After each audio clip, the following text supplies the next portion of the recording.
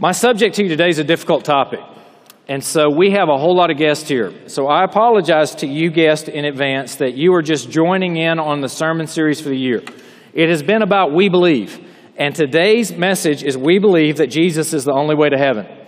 It's a controversial issue, but it's an issue that's important for us to talk about and to stand on. So as you're listening in, know that this message was not necessarily designed to be appealing or user-friendly to a wide audience, per se. This is just who we are. This is what we believe, and so you're listening in on a glimpse of what we would normally have here.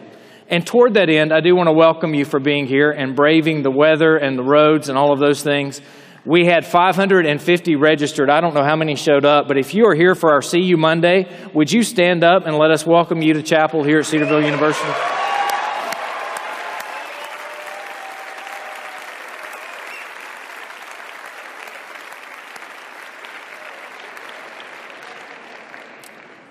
We believe Jesus is the only way to get to heaven. Some years ago, I visited Harvard Divinity School. A cousin of mine was taking some classes there and wanted to introduce me to some of the faculty members and the leadership at Harvard. I went into the office and sat down with that leadership, and after some cordial conversation, they asked, "Can we ask you a difficult question?" I said, "Absolutely, I'd be happy for you to do so." They looked at me and they said, "Do you really believe that all Muslims, a devout Muslim, is going to spend eternity in hell?" I sat there in the chair next to a relative in front of two learned PhDs and responded with the answer that I believe is the only biblical answer and biblical response to that question. Yes, unfortunately, I do believe that a devout Muslim will spend eternity in hell. I watched as the expression on the face began to fall, perhaps disgust, disbelief that one of those narrow-minded fundamentalists and errantists existed with a PhD and was sitting in that office in front of them. I won't tell you about how the rest of the conversation went on, but needless to say, they were absolutely appalled that somebody would believe a devout Muslim would not spend eternity in heaven with Christ. If you have your Bibles this morning, open them up to Acts chapter 4. We're going to look at verses 5 through 22. Acts chapter 4, verses 5 through 22. If you have your iPhone, your iPad, whatever, get to the right app, click on the app, scroll to the right spot, pull out your journals. I've got several things I want you to take notes on today. I want you to write down. Be prepared. Acts chapter 4, verses 5 through 22. As you're turning there, let me set up the scene. In Acts chapter 3, Peter and John made their way to the temple for 3 p.m. prayer. They walked by a lame man who was sitting there, who was laid daily at the gate called Beautiful. He was there to ask for alms. It was a popular spot. It was a place where he would receive help, and they knew that. And so he was set there, and as he walked by, he spoke to Peter and John, and Peter looked at him, and Peter said to him, "Silver and gold have I none, but what I have I give to you. In the name of Jesus Christ, rise up and walk." He reached and he helped him up, and it says the man leapt to his feet. A miracle was performed. His ankles, his legs were strengthened. But not only that, the brain waves, the brain action that had to take place for him to understand how to stand, how to balance, how to walk, how to leap, all of those things took place miraculously in a moment, in an instant, where this person who had been laid there because he could not walk, could not leap, who was a beggar, all of a sudden stood up and leapt to his feet, and it says he began walking and leaping. If you've ever watched somebody who's gone through an accident or somebody just learning to walk or somebody who's coming out of something, it's difficult for them to even take a step. And yet here is a complete, full, incredible miracle of a person who has been laid there up, jumping up and down, leaping, walking, and giving praise to God. Now, up until this point in the book of Acts, Peter and John had received relative acceptance. But beginning in chapter 4, persecution begins to move to the forefront. Peter and John are arrested. They're placed in custody until the following day. And despite that fact, Luke records in the book of Acts that the number of believers rose up to 5,000. The broader context for this passage in Acts chapter 4 is a trial and then a verdict. Today we look just at the trial in Acts chapter 4, verses 5 through 12. I would encourage you to read the verdict that happens later on this afternoon. Here's what we see in Acts chapter 5. This is the Word of God. As such, would you stand in honor of the reading of God's Word?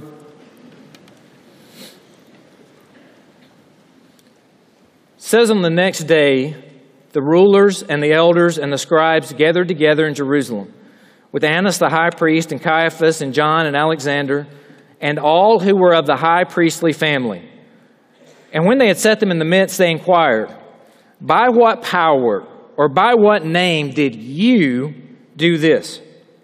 Then Peter, filled with the Holy Spirit, said to them, "Rulers of the people and elders, if we are being examined today concerning a good deed done to a crippled man, by what means this man has been healed, let it be known to all of you and to all the people of Israel that by the name of Jesus Christ of Nazareth, whom you crucified, whom God raised from the dead, by him this man is standing before you well.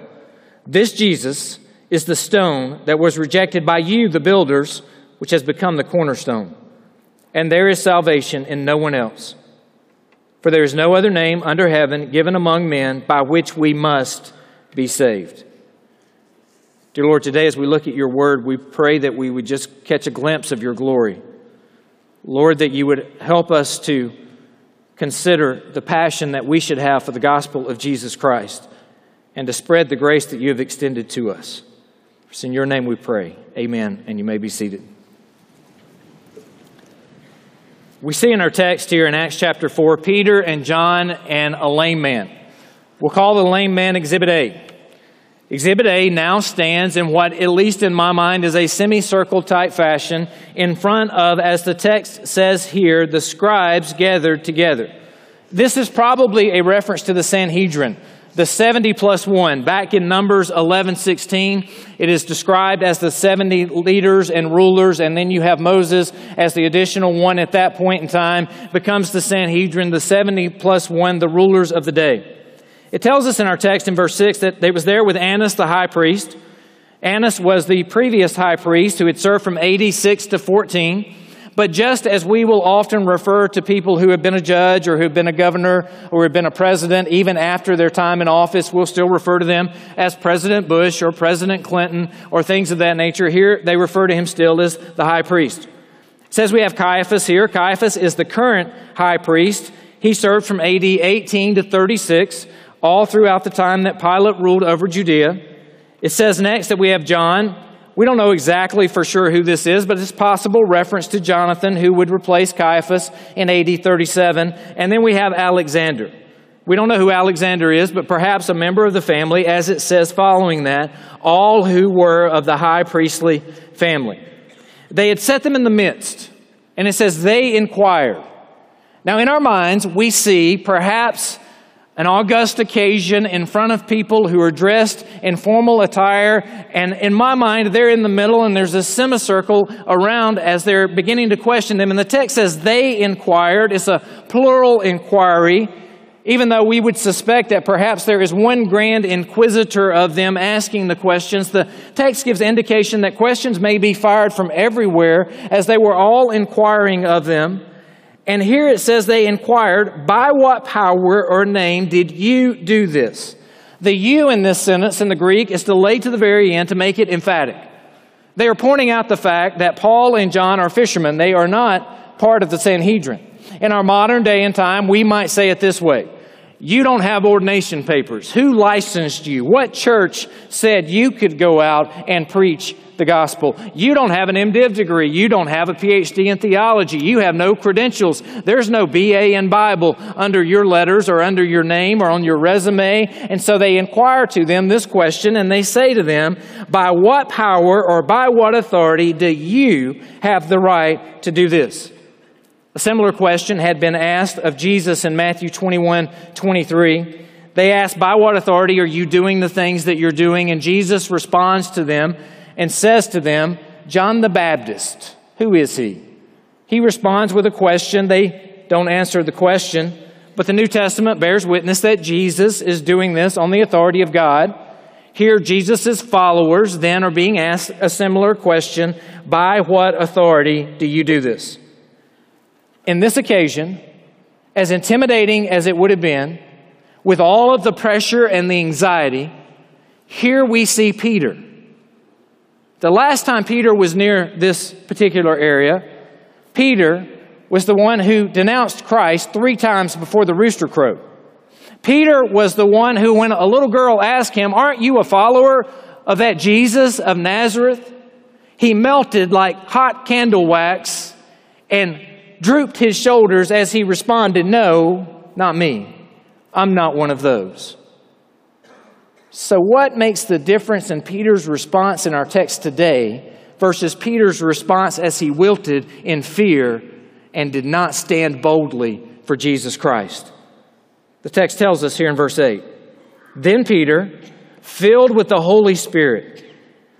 A continual filling of the Holy Spirit is what Ephesians calls us for. In a passive way, be filled with the Holy Spirit.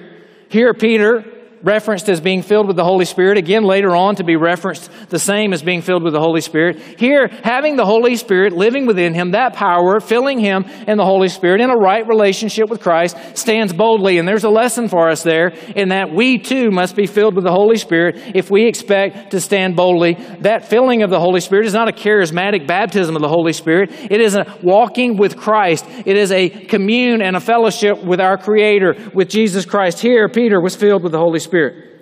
And he said to them, "Rulers of the people and elders." Notice here what he does. There's a good lesson for us here educationally as well as looking at the text. The question that was posed to him was this: what power? What authority? Show us your credentials. Peter, recognizing being filled with the Holy Spirit, perhaps through the Spirit's wisdom, responds back with a question to them as well. If we are being challenged here today, and look at what he says as he turns this, "For a good deed done to a crippled man, by what means this man has been healed." He takes the question and he changes it, and we understand this as you talk about debating and as you talk about argumentation and articulation. He who frames the debate wins the argument. The Sanhedrin had framed the debate around, what authority do you have? Show us your credentials. They had no credentials, so they reframed the debate, and they said to them, if we're here today to stand trial for a good deed done to a crippled man, who's going to punish them? This is PR 101. They shifted the question, and they said to them, are you really holding us in trial for a good deed done to a crippled man? This man who couldn't walk is now up, leaping and running around, and you're questioning us on how it happened? Is that really your concern? And it wasn't their concern. But here, Peter wisely shifts the question, and he gives us in verse 9 the crux of this passage.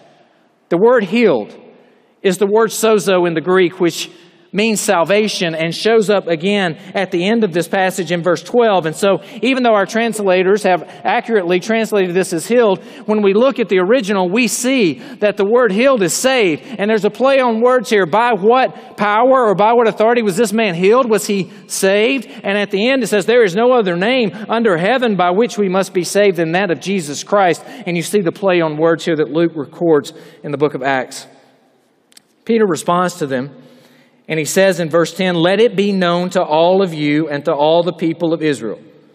It's by the name of Jesus Christ.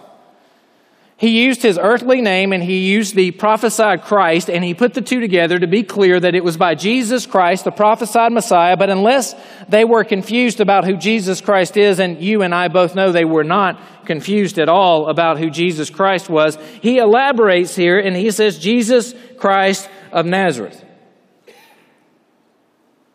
In contrary form to the book, How to Win Friends and Influence People, Peter continues to elaborate on this Jesus Christ of Nazareth when he says to them, you know who the one I'm talking about. You know who he is, the Jesus Christ of Nazareth there in verse 10, whom you crucified, whom then God raised from the dead. By this man is he standing here before you well.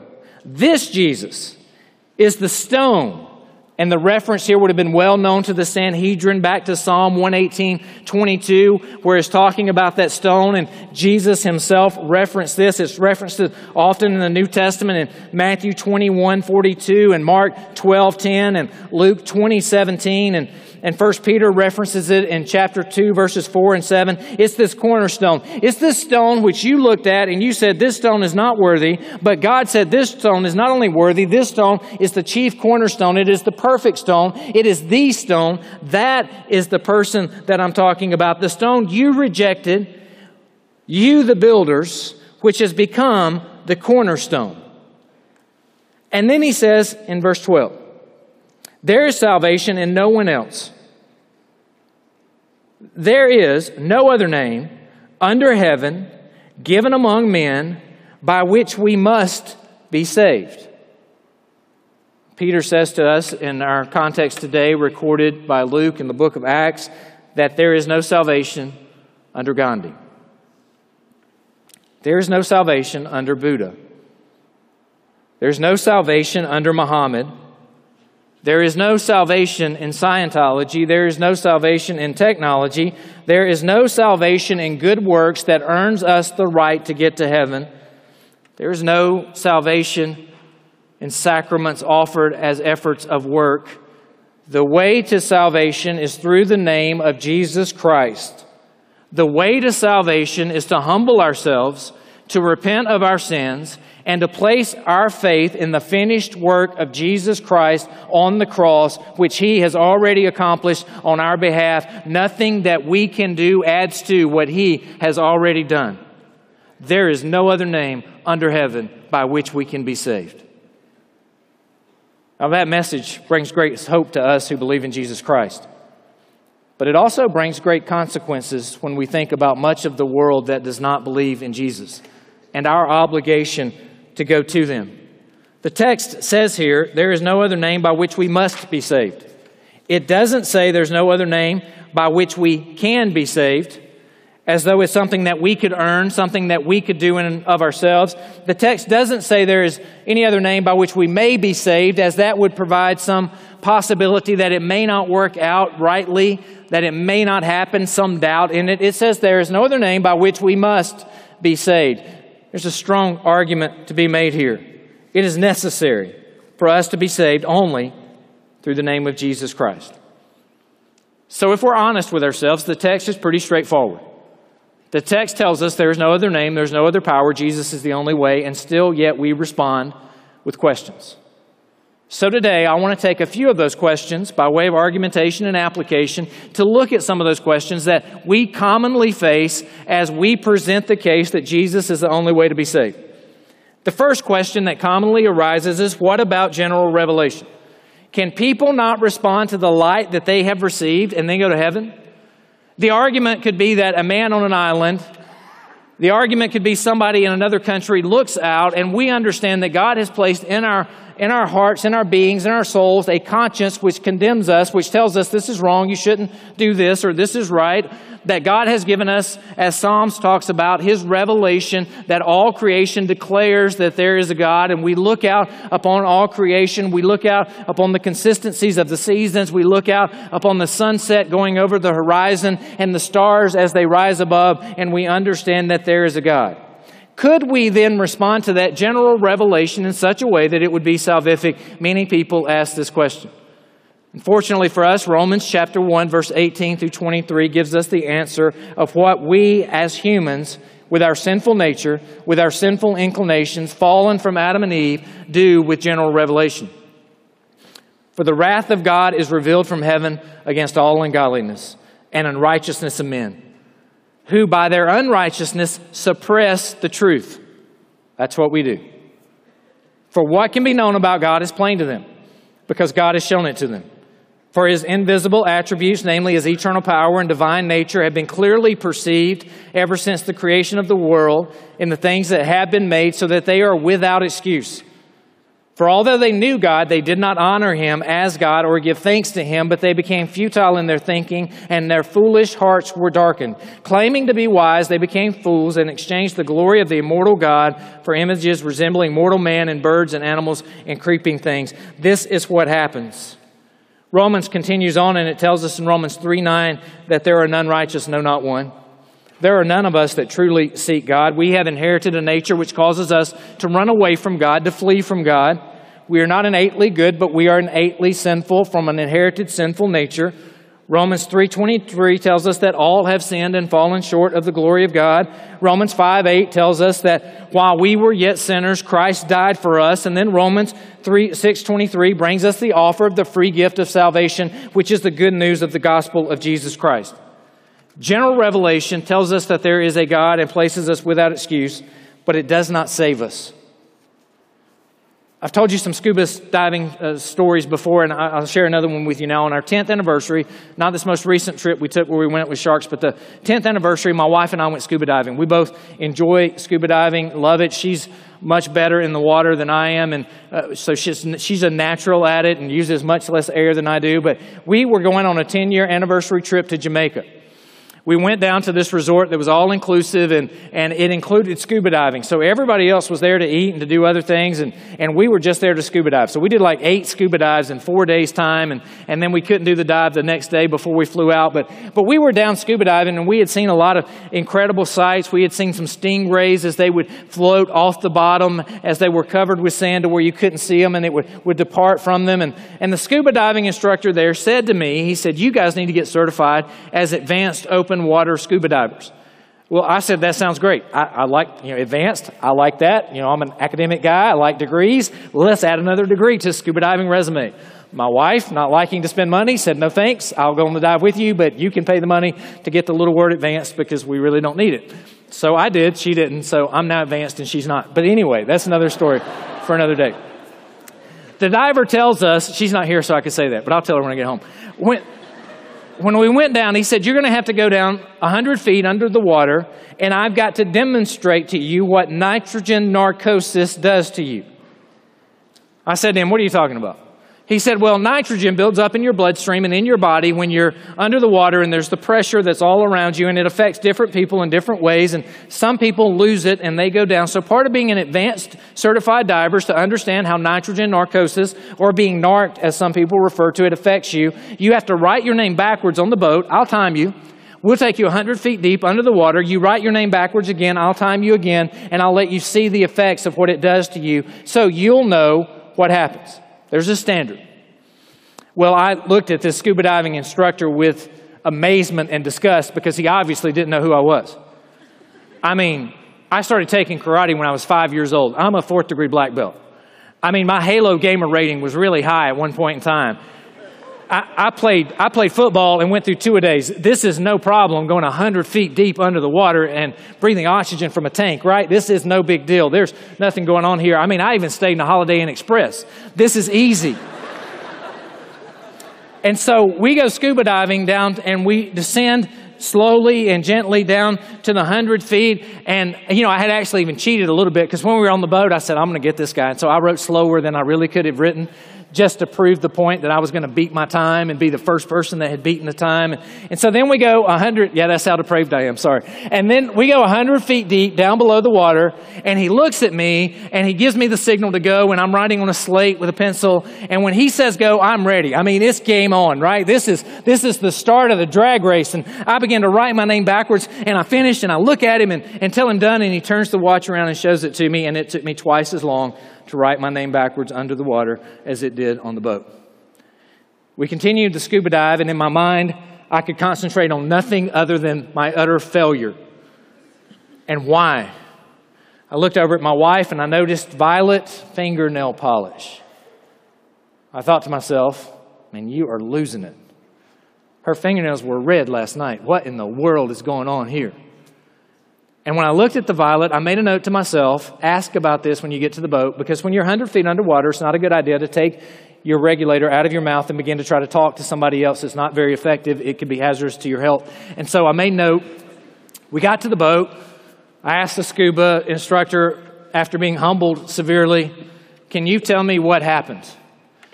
And he said, when you descend to that level, there's a constant pressure around you, and you descend slowly so that you don't feel it, you don't realize it, you don't recognize it. You think you're still in control of everything, but you are in an environment where you have so much pressure upon you, you cannot accurately perceive what is happening. I said, "Can you answer another question for me?" I looked over at my wife's fingernails, and they were violet when we were under the water, but last night they were red, and I'm looking over at them right now on the boat, and they are red. Why in the world is it that my brain was messing with me to say that they were violet? And he looked at me and he said, "Well, now that's a different story, because as you descend underwater, you lose the light of the sun. And as you lose the light of the sun, you begin to lose the colors of the rainbow. And so they fade away from the Roy G. Biv that we all learned earlier on. You lose your red, your orange, your yellows, your blues, and you move down to indigos and violets, and that's all you can see. And so you have to have the light of the sun in order to see clearly." Now you see where I'm going here. We live in a fallen world where there is pressure all around us. We are fallen human beings with sinful nature. We have been affected in all of our capacities, even our logic and our reason, that we cannot know or see things as God would have intended us to. And so our general revelation is even skewed. Our revelation of ourselves, what we perceive in this world, we think we're not moving, but we understand that we are on a giant sphere that is rotating and moving at great speeds because we cannot accurately sense what is happening. We need a standard to come along. And wouldn't it be great if we had a standard that would come along and tell us what truth is, that we can measure things by to say this is what's really happening and this is what's really true. And God in His grace has given us that standard in His Word, His revelation to us. Without the revelation of the Son of God, we can't see clearly what's happening in this world, why we're here, who we are, or who He is.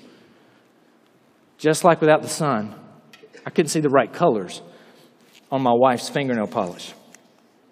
Second objection, is Scripture clear on the issue? We read today Acts chapter 4, saying there's no salvation in any other name. I give you these verses without further explanation, just so that you will know Scripture is clear. Jesus said to him, I am the way, the truth, and the life. No one comes to the Father except through me. Hebrews 10:12.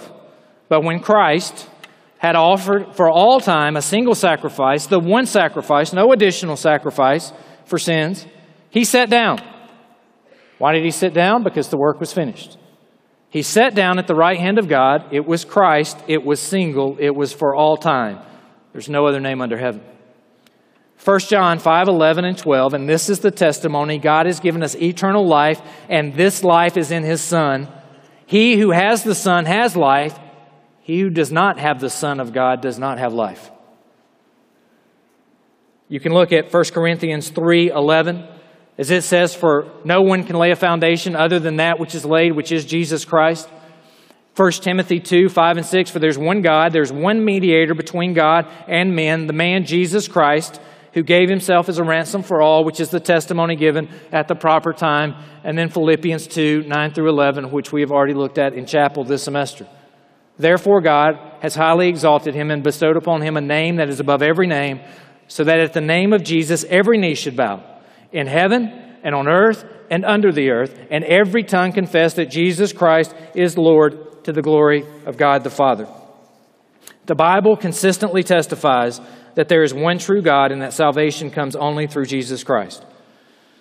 Objection number 3. What about those devout seekers, those devout religious people who simply don't know the name of Jesus? Do you really believe that a devout religious seeker will go to hell simply because they did not know the name of Jesus? I'll get to the verse on the screen here in a few minutes, but let me lead you to that point. I understand that this is a struggle. I understand that this is a very real question with very real consequences, and how harsh it sounds to say that a religious, devout person is not going to spend eternity with Christ in heaven. I understand that some of this is because of our own evangelical Christian laziness. As we look out at Muslims who are willing to die for their faith, or Mormons who are going to go on missionary stints and spend years of their life, and I recognize some of this is shame on us that we are not more devoted to the truth of the gospel of Christ than they are to their lie. I recognize also that some of this is the fact that they are earning their way to heaven, where we are attaining heaven only through the grace and the mercy of Jesus Christ on the cross. So let me offer you a few thoughts to try to help you with this. Peter was addressing whom in Acts chapter 4? The most religious people of his day, the Sanhedrin.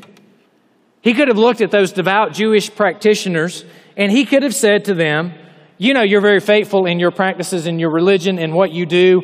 Because you're so faithful, you'll be okay. It's no big deal. Don't worry about anything. And yet he did not say that to them. He said to them, the person that you've rejected, the person that you've crucified, the stone that you set aside, it's that name and that name only under which salvation can happen.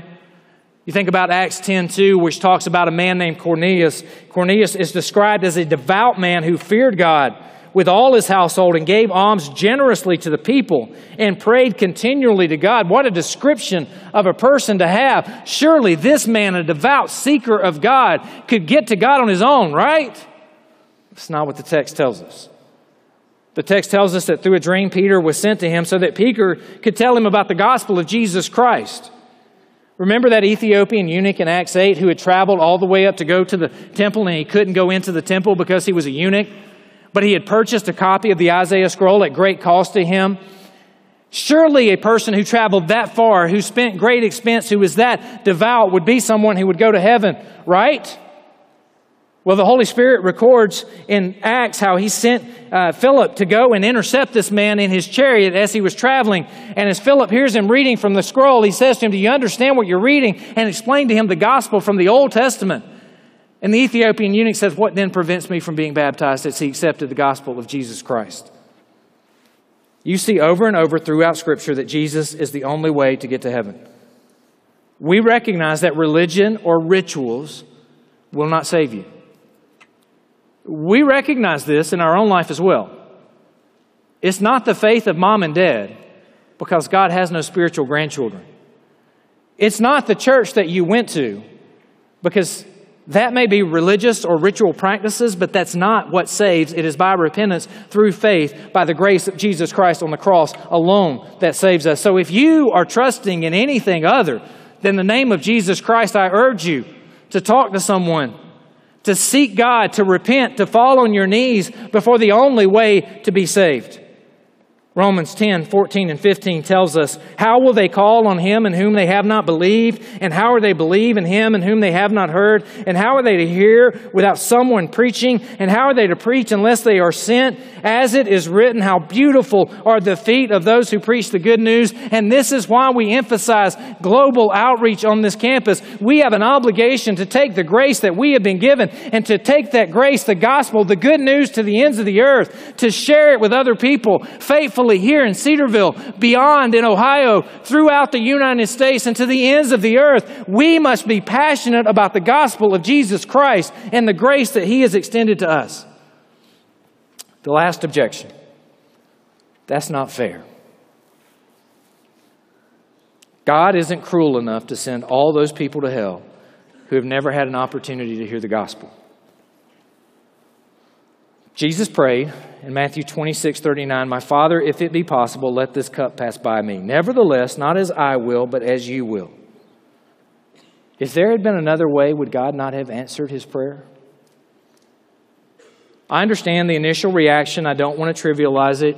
You're right. You have a point. Here's the point. It's not fair that we sit in chapel 5 days a week and hear the Word of God preached. It's not fair that we have churches on every corner. It's not fair that we can turn on our TV anytime we want, or turn on radio stations, or listen to students even here playing music in our own radio station, and do things that we hear the gospel consistently, repeatedly, throughout the day, throughout our life, and others on the other end of the world have never heard the name of Jesus Christ. We are arguing that it's not fair that we have so much grace and they have so little, is what we're really arguing. Because let's shift the question a little bit. What's fair is God sending all those who have rebelled against Him to hell. What's not fair is Jesus, the sinless one, having to pay for our sins with His death on the cross. That's not fair. That's grace. We don't really want what's fair, because what's fair condemns all of us. We really want grace. That's what we want. And what we look around and feel guilty about is that we have so much of it, and yet often we have so little passion to take that gospel message to the ends of the earth where they have so little grace of themselves. Here we see the reason that we should be passionate about going and doing missions. But here we also see the necessity of Jesus' death on the cross. Jesus prayed in Matthew 26:39, "Father, if it be possible, let this cup pass by me." And yet God did not let the cup pass by the prayers of a desperate, agonizing son in a garden with sweats of blood dripping down his head, knowing what he was about to go through. Instead, God poured the wrath of all mankind upon Jesus on the cross to provide a way of salvation for those who would repent and believe. If we say there are other ways to heaven, we trivialize the death of Christ. Think about it. To believe that there are many ways to heaven trivializes the necessity of Jesus' death on the cross. I'll never forget that day when we were playing in the garage and my son ran and he tripped, and we have a ledge in our garage, and he's 4 years old now, and it happened this year. And when he fell, he hit his head on that ledge and he hit it right here above his eye. There was a nice gash. I grabbed him and held on to him and hugged him and held him tight. And I told my wife, I said, we got to go to the hospital. We got to get stitches. And so we took off to the hospital, and we were there, and they took great care of him, and they put the numbing agent on his head, on his eye, to numb him for the stitches that he was going to have. And he had 12 stitches or so that had to get put in his eye. And they told me, they brought a sheet in and were laying him down on the bed, and they said to him, could you hold him while we take care of putting these stitches in his eye? And I said, yeah, I can take care of that. We put the blanket over him. I was to grab the blanket and to secure him down to make sure that he didn't move. And I knew that if he moved, he would likely get hurt. This was near his eye. We didn't want a needle to go into his eye or somewhere else, so he needed to be still during this. He's 4. He doesn't understand being still. He doesn't understand stitches and why it's important for his long-term health. He doesn't understand anything except there's Daddy, and I trust Daddy. As I held him down, and they began to put the needle into his eye, and he began to wince in pain, I will never forget the look of the 4-year-old son who trusts Daddy as he looks up from that table, as if to say, what are you doing? As I try to communicate to him, this is for your good. This is for your best interest. I'm doing this because I love you. And the pain he was going through was necessary for what he needed at that moment in time. But it ripped my heart out to hold my son down while something was happening. And in that moment, it struck me of how God, our Heavenly Father, must love each one of us to pour out wrath upon His Son because He knew it was good and it was right and it was what had to happen for our salvation. And for us to say there are other ways to get to heaven, we trivialize the necessity of Jesus' death on the cross. And I plead with you, don't trivialize what Jesus has offered for you, in that while you were yet a rebel running away, He died for your sin. There was only one way to provide salvation: Jesus' death. There is only one way to receive salvation. It's by grace through faith in Jesus Christ alone. What do we take away? I hope we take away a passion for the gospel of Jesus Christ, a love for our Savior, and a desire to get this message to the ends of the earth. May we all be faithful witnesses in our daily life, and may we all be concerned about getting this message to those who have never heard the name of Jesus Christ. Let's go to the Lord in prayer.